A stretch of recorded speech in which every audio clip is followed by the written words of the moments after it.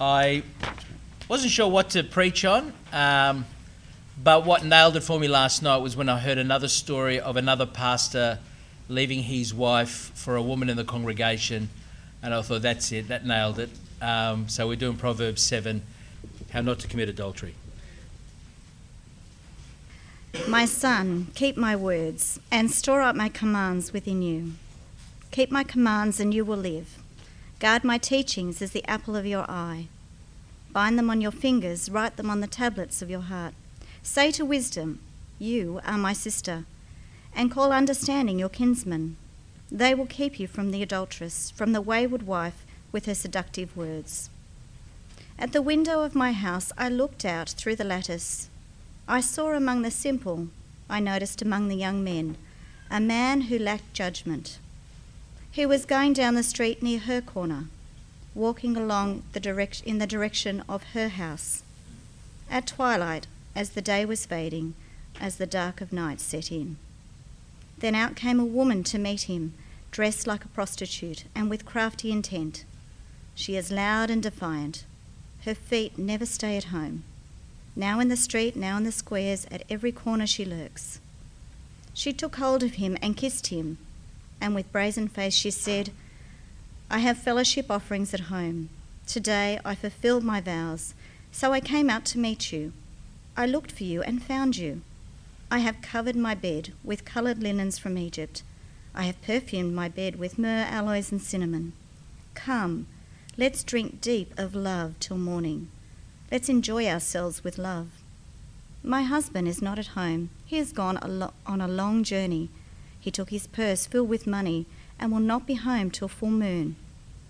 With persuasive words she led him astray. She seduced him with her smooth talk. All at once he followed her, like an ox going to the slaughter, like a deer stepping into a noose, till an arrow pierced his liver, like a bird darting into a snare, little knowing it will cost him his life. Now then, my sons, listen to me. Pay attention to what I say. Do not let your heart turn to her ways or stray into her paths. Many are the victims she has brought down. Her slain are a mighty throng. Her house is a highway to the grave, leading down to the chambers of death. I was reminded as that reading was on about perhaps one of the best student ministers I've ever had. Went on to be a church planter and was doing an excellent job. And a few years into that church plant, his wife had an adulterous relationship and the whole thing busted open. They then went on to plant another church with the remnant of the previous congregation, and then that's come to nothing. And anyway, it's stories like that makes me want to preach on this passage to you guys, who I'm so privileged to be a part of, because I love church planting. When I was around 20 years ago, we were starting to do it. Like, I didn't have a clue. I didn't know Arthur from Martha, basically. Actually, I don't think I know that much more now, but I really didn't know that much then. And but I just knew, love people, preach the gospel and see what happens. And God in his kindness, if you hang around long enough, things usually happen with the grace of God. What I had about this, preparing this sermon originally, was that it was so easy to find sermon illustrations. It was too easy. You know, some people never learn. They say history repeats itself, has to, because no one ever listens. And the nature of the fool in Proverb is someone who never seems to listen, keeps repeating the same mistakes, fails to take counsel, clearly fails to fear the Lord, refuses to learn from their own mistake, refuses to learn from the mistakes of others. And the book of Proverbs, and we've just done a series recently, and we've titled it Life, No Regrets, that in the end we want to get to the end of our life with a clear conscience. Some years ago I went to a conference at Katoomba and I met a Christian man who had seriously backslidden on 2 occasions. This was his second. He was just coming back. And I don't know, when evangelicals really rebel, like we go the whole way, because I think we realise there's no purpose for having a moral framework once Jesus is out of the picture. Anyway, he had immersed himself in kind of hardcore porn, serial prostitution. It was as bad could get. He turned away from the living God and nosedived into every kind of filth. And then through the journey, he just happened to be working somewhere where he really liked a woman. She wasn't a believer, but she was a really kind of wholesome kind of a woman. And his past had kind of caught up with him because he wasn't sure whether he was carrying hepatitis or HIV. And he started coming back to church, and it was the perfect series for him. It was in Romans, on assurance, and he really needed to know that, true repentance means true forgiveness. And it looked really good, but as it turned out, within about 2 months, it was clear that it wasn't God he wanted, but a clean bill of health. Because the moment he got that, he pursued a relationship he shouldn't have pursued with that woman who wasn't a Christian, and as it turned out, destroyed that relationship like every other. And I thought of Proverbs 26:11, as a dog returns to its vomit, so a fool repeats his folly. In Proverbs, you don't have to wait for the day of judgment to reap what you sow. This is a moral, ordered universe, and like the laws of gravity, you break them, you don't have to wait for the day of judgment to be bitten by it. In the end, though, the fool does not love wisdom and won't allow himself to be disciplined by the word of God. So think with me this morning about the whole notion of who is the love of your life. Because I hope you hear her calling to everyone, male or female. Her name is Wisdom, and she's wooing you to herself. Now, I've got to say, we know post-Jesus, wisdom is incarnate and kind of becomes a he and kind of loses the feminine image, but bear with me. The context here is set between a father's instruction to a son, which, by the way, kind of got me thinking of all the things I taught my son. Telling him the journey of adultery is probably not one of them. We kind of don't help them work through. So can I just say, that's the context in which this is taught to us. A father's instruction to his son, and teaching them about how adulteries take place is what you do. So friends, let's go on this journey of an adultery really, and learn from it. And what you discover is that what we all know, adultery usually doesn't happen as a result of one dumb decision. It's usually 1,000 little ones, most of them innocuous. So I've got them in this talk in stages. Stage 1, it all begins with your attitude to the Word of God. Prevention is better than cure. Let me just read from the NIV, Proverbs 7, 1-5. My son, keep my words and store up my commands within you. Keep my commands and you will live. Guard my teachings as the apple of your eye. Bind them on your fingers, write them on the tablet of your heart. Say to wisdom, you are my sister, and call understanding your kinsman. They will keep you from the adulteress, from the wayward wife with her seductive words. Keep God's word close to you is what it's saying, isn't it? Essentially, befriend wisdom, make her the love of your life.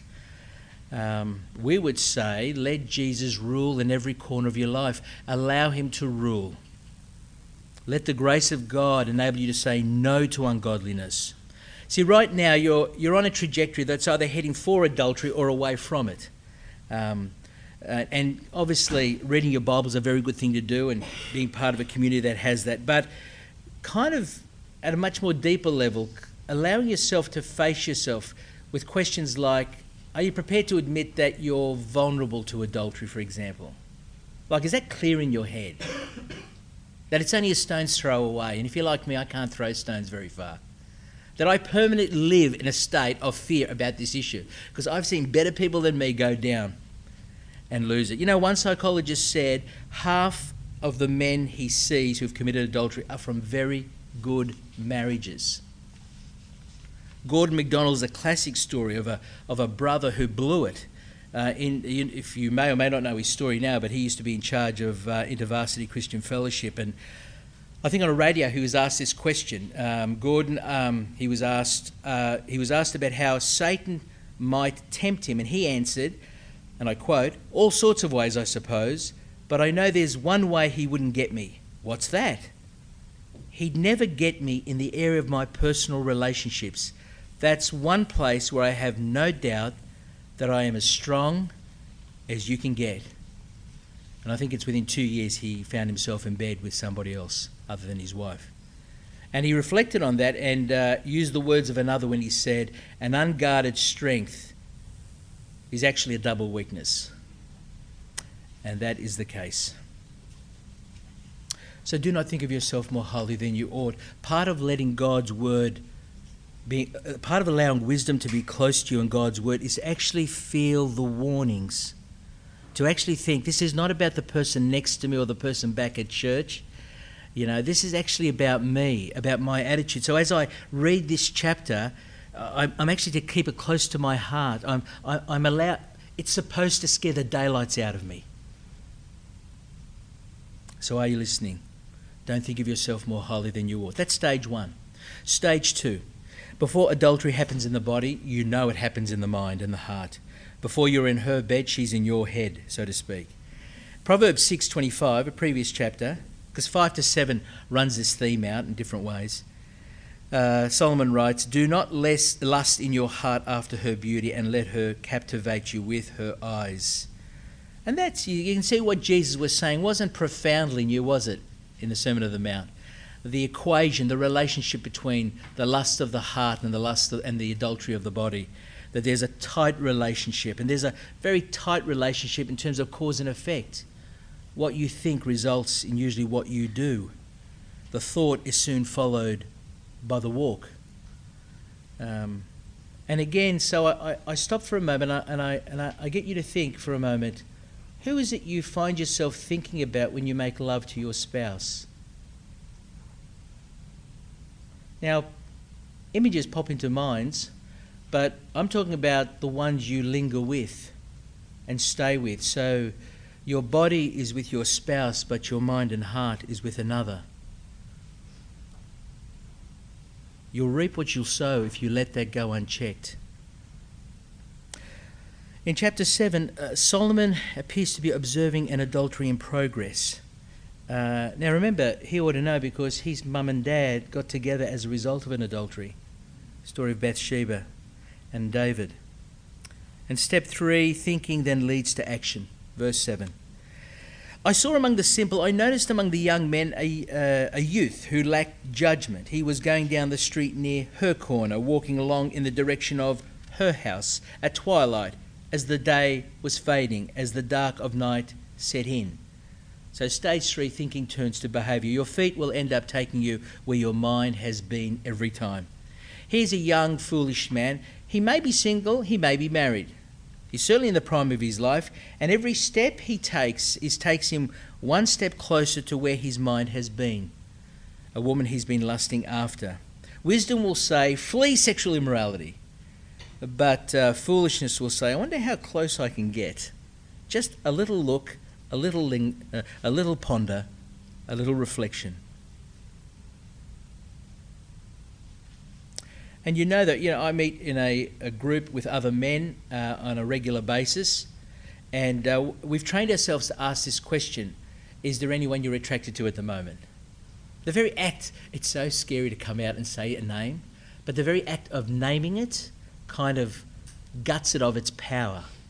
And you can go for quite a long time and there's nothing there that no one in particular you're attracted to, and then all of a sudden someone who you just happen to enjoy the conversation with, and so you just gravitate at morning tea to, and you kind of suggest, let's catch up with, and again, a lot of it's fine, but all of a sudden you think, this just doesn't seem right. I think of a woman who was married to a minister friend of mine. She was a school teacher, and she decided she'd stay back and work rather than bring her work home with her, and 9 times out of 10 I'm sure that makes a lot of sense. Only problem was there was a guy, another school teacher in the staff room that she kind of enjoyed talking to, and in the early days she told herself, well, he's not a Christian and he likes talking about Jesus, so you could do it with a clear conscience. And again, it didn't start with this intent. As she told me the story, and as it turned out, this man was kind of everything her own husband wasn't. He listened, he cared, he was tender, and he was married, and so was she, to different people. And as the sun fell, she was in that staff room embracing that man.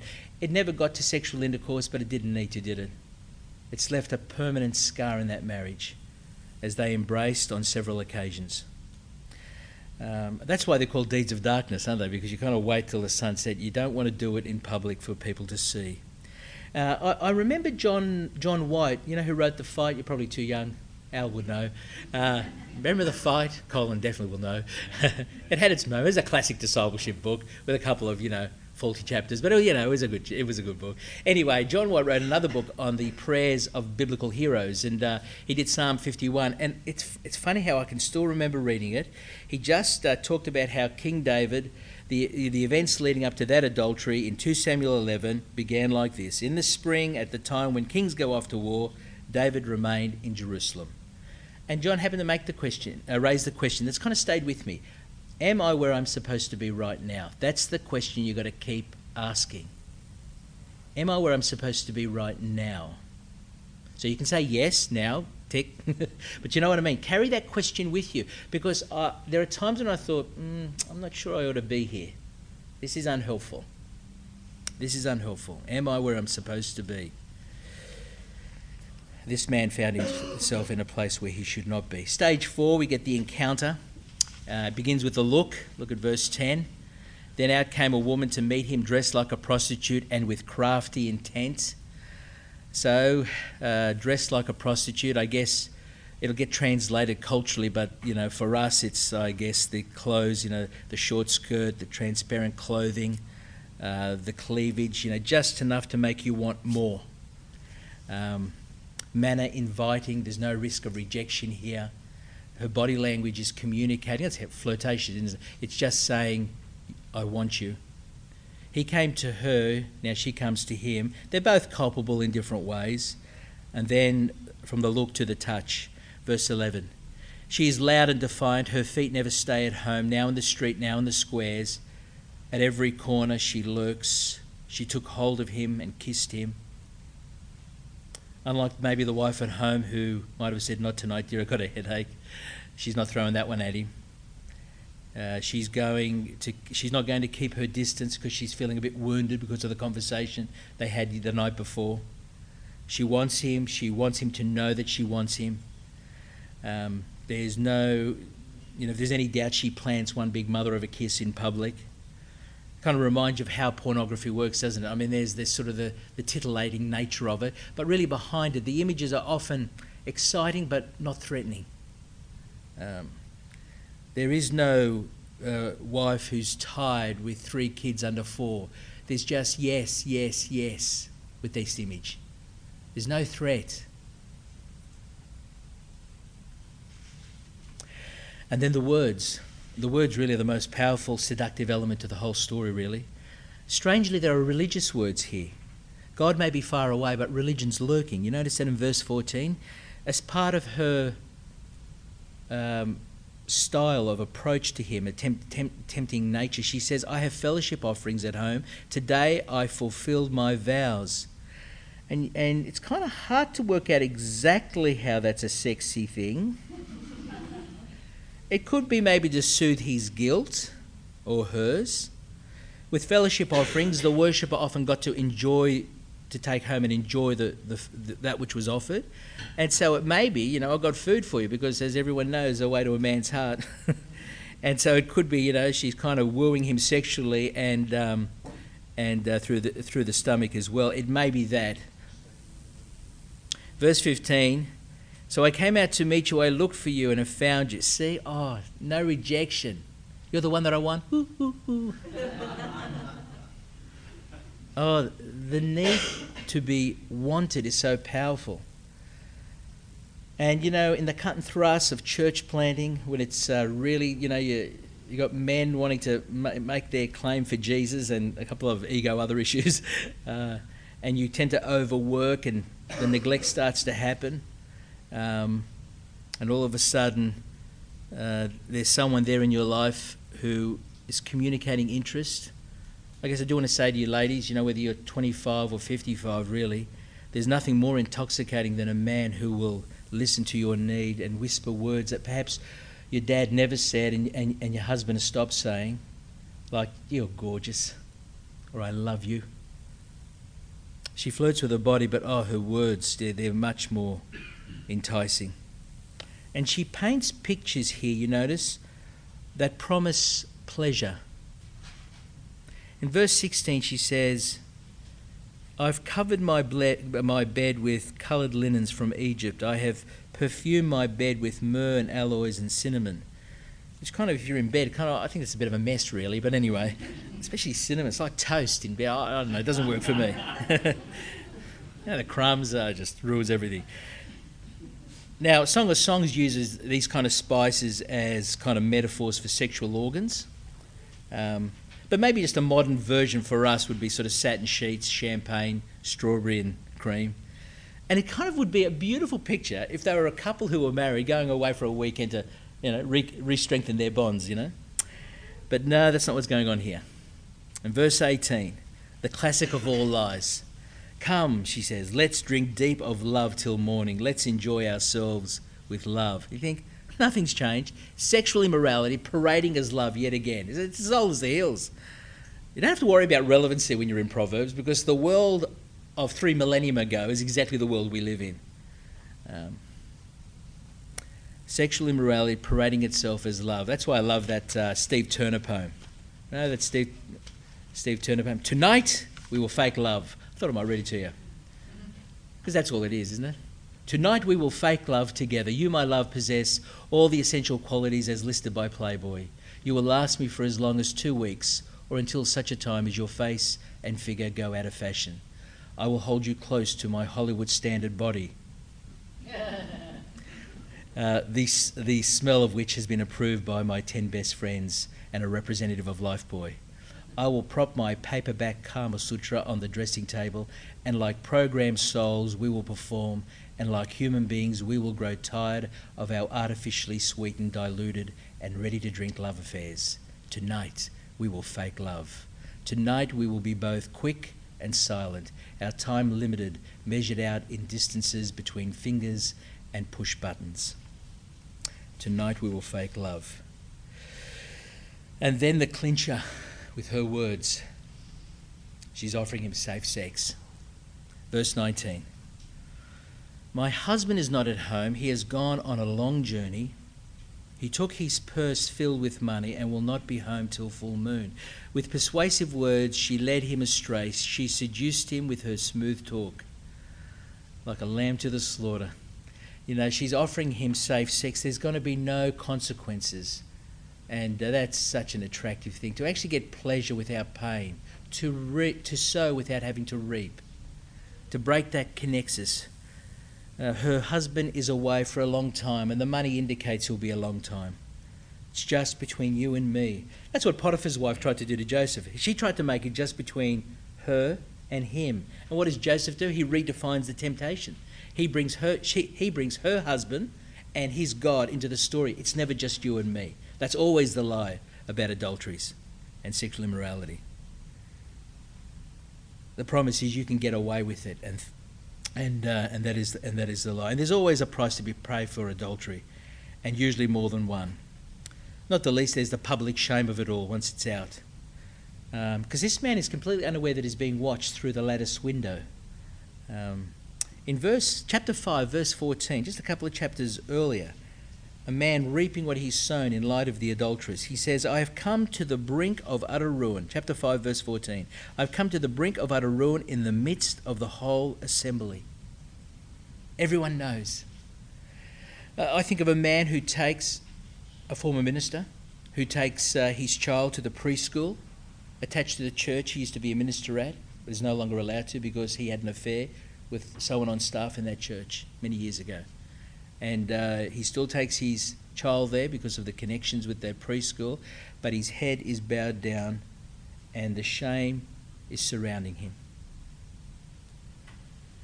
And then the deadly jealousy, chapter 6, verse 34. For jealousy arouses a husband's fury, and he will show no mercy when he takes revenge. He will not accept any compensation. He will refuse the bribe, however great it is. I remember being at a place when the husband found out this is a guy who sort of, you look at him and you run. He's a scary man, but he was a Christian man with a soft heart, just looked mean. And to be there when the cops were called because the wife was afraid because the husband had just found out. Now, he restrained himself. The only punch he threw was in the wall, but it could have gone so differently You know, the line between picking up a gun and using it against the wife who's betrayed you was so tempting for him. And as he said, if he wasn't a Christian, it probably would have happened. They're not called crimes of passion for no reason. There's more than a few people in jail, male and female, at Long Bay, because the absolute pain of being a victim to adultery is so great that death is the only way to deal with it. Wrongly, but that's how it is. And then there's the pain for everyone, isn't it? Obviously for the spouses, the victims, the children, the divorces that follow, the pain of the kids who've having to suffer it all. After I preached this some time ago, there was a lady in our church who her husband had committed adultery with his best friend, who was also at church. It just so profoundly damaging. It was about 5 years ago. And she was at a point 5 years later to tell about what it was like for her. Now, during the course of the adultery, which she was unaware of, and her husband has since gone to marry off that woman, and they've now got a child and live in Queensland. But this particular woman, this victim of the adultery, in the middle of it all, finally discovers after 10 years she's actually had a child. She's conceived. And we're all rejoicing, wondering why he wasn't. And then she lost the child. So it's kind of like an adultery encircling the grief of a child that's been so longed for and then dies. And kind of like David and Bathsheba. Let me read to you just when I asked her, how did you feel? And it's just worth hearing her pain. When I was told by my ex-husband, it was like standing on a chasm and looking down into this black sinkhole with no end. The word despair wouldn't even begin to summarise it all. It felt overwhelmingly blacker than black. I couldn't even fathom the possibility of there being a light at the end of the tunnel, to the point that 6 months later I could have easily driven over a bridge. In such a short space of time, my world totally changed. There were so many losses to grieve over Benjamin, her son, who was born and died, of not being a mother, my marriage, my friendship, my homes, that it was impossible to grieve one without being impacted by the other. I mourned the loss of broken promises and vows. There was no more us in the future. When I was at home, I grieved alone. My pain and loss was my own. No spouse to be there as we'd promised to one another those many years ago. I experienced and felt total abandonment and rejection, not only by his actions but by his words. My relationship with his family ceased, which was also a great loss for me. Family and friends were hurt through their actions and behaviour, and to this day I still carry that pain. The realisation of how deceitful they had been and the lies that were told to hide their actions. I felt dirty and violated in what was once my home. Church relationships and dynamics changed. My self-esteem, my self-worth as a woman, a wife, a friend had been totally destroyed, even though he was the one that had betrayed and broken our relationship. It's overwhelming, isn't it, just to hear that? And then, of course, there's the guilt before God, really, because you can actually go to your grave and no one finds out. Plenty do. And Proverbs 5, verse 21 reminds us that it's on God's radar from beginning to end. For a man's ways are in full view of the Lord, and he examines all his paths. And there is a guilt that gnaws you, no matter how much you suppress it. So often adultery too becomes a stepping stone to losing your faith. That's why her house in Proverbs 7:27, her house is a highway to the grave, leading down to the chambers of death. You see, the worst thing that can happen to you is not adultery. It's failing to repent. Because as we know, adulterers will not inherit the kingdom of God. And always think the adultery is not the worst thing that can happen. But it's so devastating. I got to speak to her husband, by the way, 3 years after, when he finally did repent. And I asked him, what was it like for you? What's it like for you knowing what you've done? Because he does have the Spirit of God in him. And he did eventually repent and write the letter he needed to write and finally confront her, be confronted by her. And that was very healing for her. And I asked him, and I knew this guy. I led this guy in a park. He was a park drunk. He's the only guy I ever saw someone become a Christian sharing the gospel once. He'd never heard it before, accepted it, threw his 6 cans of beer and then sort of lived a life of grace. It was just so devastating for me and the church, but nothing compared to what she had to experience.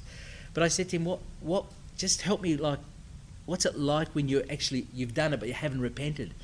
And he said, Ray, it's like this. He was a truckie. I'd be driving, and he said, out of the blue, when I'd least expect it, the events that took place would sort of fall, like in sequence, one after another.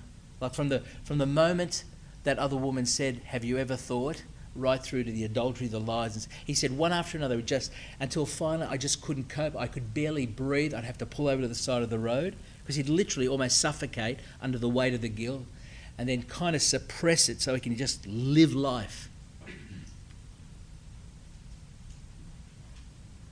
God's way is the best way. That's what wisdom is saying. God's way is the best way. And wisdom really is calling for us to find our pleasure in the one we have vowed to. Really, that's the answer here. You know, God delights when we delight in the body of the spouse that we said, for as long as we both shall live. And can I just encourage you, you know, the healthy sex life under the pressure when you're really tired is important to keep working at it. Don't forget 1 Corinthians 7, friends, where the obligation to your partner sexually is defined in terms of a debt, which doesn't mean this is a trump card for the guy to get sex whenever he wants it. But I do want to say, you know, sometimes when plan A doesn't work out for you, plan B, which I call the ministry of the hand, do you know what I'm talking about? When a wife really is just too tired and can't give of herself for whatever reason, sometimes plan B is better than no plan at all. That sex, keeping the sex alive in the relationship, I know it's a symptom of the quality of the relationship, but I need to say it is absolutely critical. My wife will say it took her quite a few years before she understood me sexually. And when the penny dropped, it really was quite different. And it was really much easier for me. And I don't want to lay blame about if this happens because of that. I simply want to say, work at your sexual life. And sometimes the ministry of the hand to help the orgasm to take place is actually a very helpful plan B. I'm not saying it's always plan A. Just got to live in reality. Okay, I'll get back to the passage and then wind it up. What's he talking, ministry of the hand? And that's what Proverbs 5:18 says. Look, have a look at Proverbs 5:18, because I'm so glad this is in the Bible. Like, you think, should this be in the Bible? Yes, it is in the Bible. 5:18. Now, I've got excerpts from it, so I haven't got the full text. So, where Solomon says, may you rejoice in the wife of your youth. And then he says, may her breasts satisfy you always. May you ever be captivated by her love. Why be captivated, my son, by an adulteress? Why embrace the bosom of another man's wife? Mastectomy or no mastectomy, you delight in the body of the spouse that you've been given. I say that because I remember after preaching on this many years ago, a woman from the 8 o'clock congregation who'd had the mastectomy said, you know what I love about my husband? He loved me no less, even physically, even when the breasts were removed because of the cancer. And the call of wisdom, the call of our Lord Jesus is love the one that you vowed. And I think of it, there's a guy in our church who used to be a printer. You always got to pray for tradies because every trade shop you work in, you know, there's a stack of Playboys in the toilet and a stack of centerfolds on the wall, and that's the environment they work in all the time. But this printer, he had the sort of nudes everywhere, and he just didn't know how to handle it. So he came up with the idea of getting his children's drawings and putting them on the wall. Because he wanted to relationalise, you know, because all of this is just it's so non-relational. So he said, now I'm a man with a wife with children, and so the kids' drawings went up, you know, surrounded by Playboy and Hustler. And I said to him, Steve, have you thought about whacking this verse up? You know, and that's exactly what he did. And so on that wall, in big print, next to, you know, the classic centerfolds were words like, may you rejoice in the wife of your youth. May her breasts satisfy you, as opposed to all these others. May you ever be captivated by her love. You see, that's wisdom. Truth in the face of lies. Wisdom in the face of adultery. Keep working at it, friends. Keep being realistic. You're only a stone's throw away. Keep working at your relationship. Keep giving of yourself physically. And if plan A doesn't work, go for plan B. I'm not asking the guys to if it's the guys to demand, and have it on tap. But I am saying, keep nurturing your sexual life. It is the expectation of Scripture that you keep serving each other physically, and do not be naive, because you're only one stone's throw away from committing adultery, and the devastating in your role, you have no idea the damage that's done to the name of Jesus, to all the people who come to Christ through you, and to the community who hears about the minister in that church down the road who slept with another woman. Let's pray. Father in heaven, it is a very heavy word, Lord, and yet we want to say thank you that your Bible is so blunt and so real about the reality of the temptations that every one of us face. We confess, Lord, we are but a stone's throw away from committing adultery. And Lord, we recognise, Father, that it begins with the heart, it begins with our attitude to the Word, it begins with a realistic assessment of our vulnerability. Father, we pray right now, if we're aware of others who are attractive to us, that we'd actually stand guard over the temptation to seek them out. Father, we pray that we would learn to be satisfied with the one we vowed, our husband, our wife. And Father, we do pray that we'll be able to reach the end of our life with a clear conscience, being able to say that the only person in the course of my marriage that we have engaged in sexual relationship with is my spouse. And we pray this, Lord, for your glory, for the good of our spouses, for the good of our families, for the good of our church, and for the good of the name of Jesus Christ. Amen.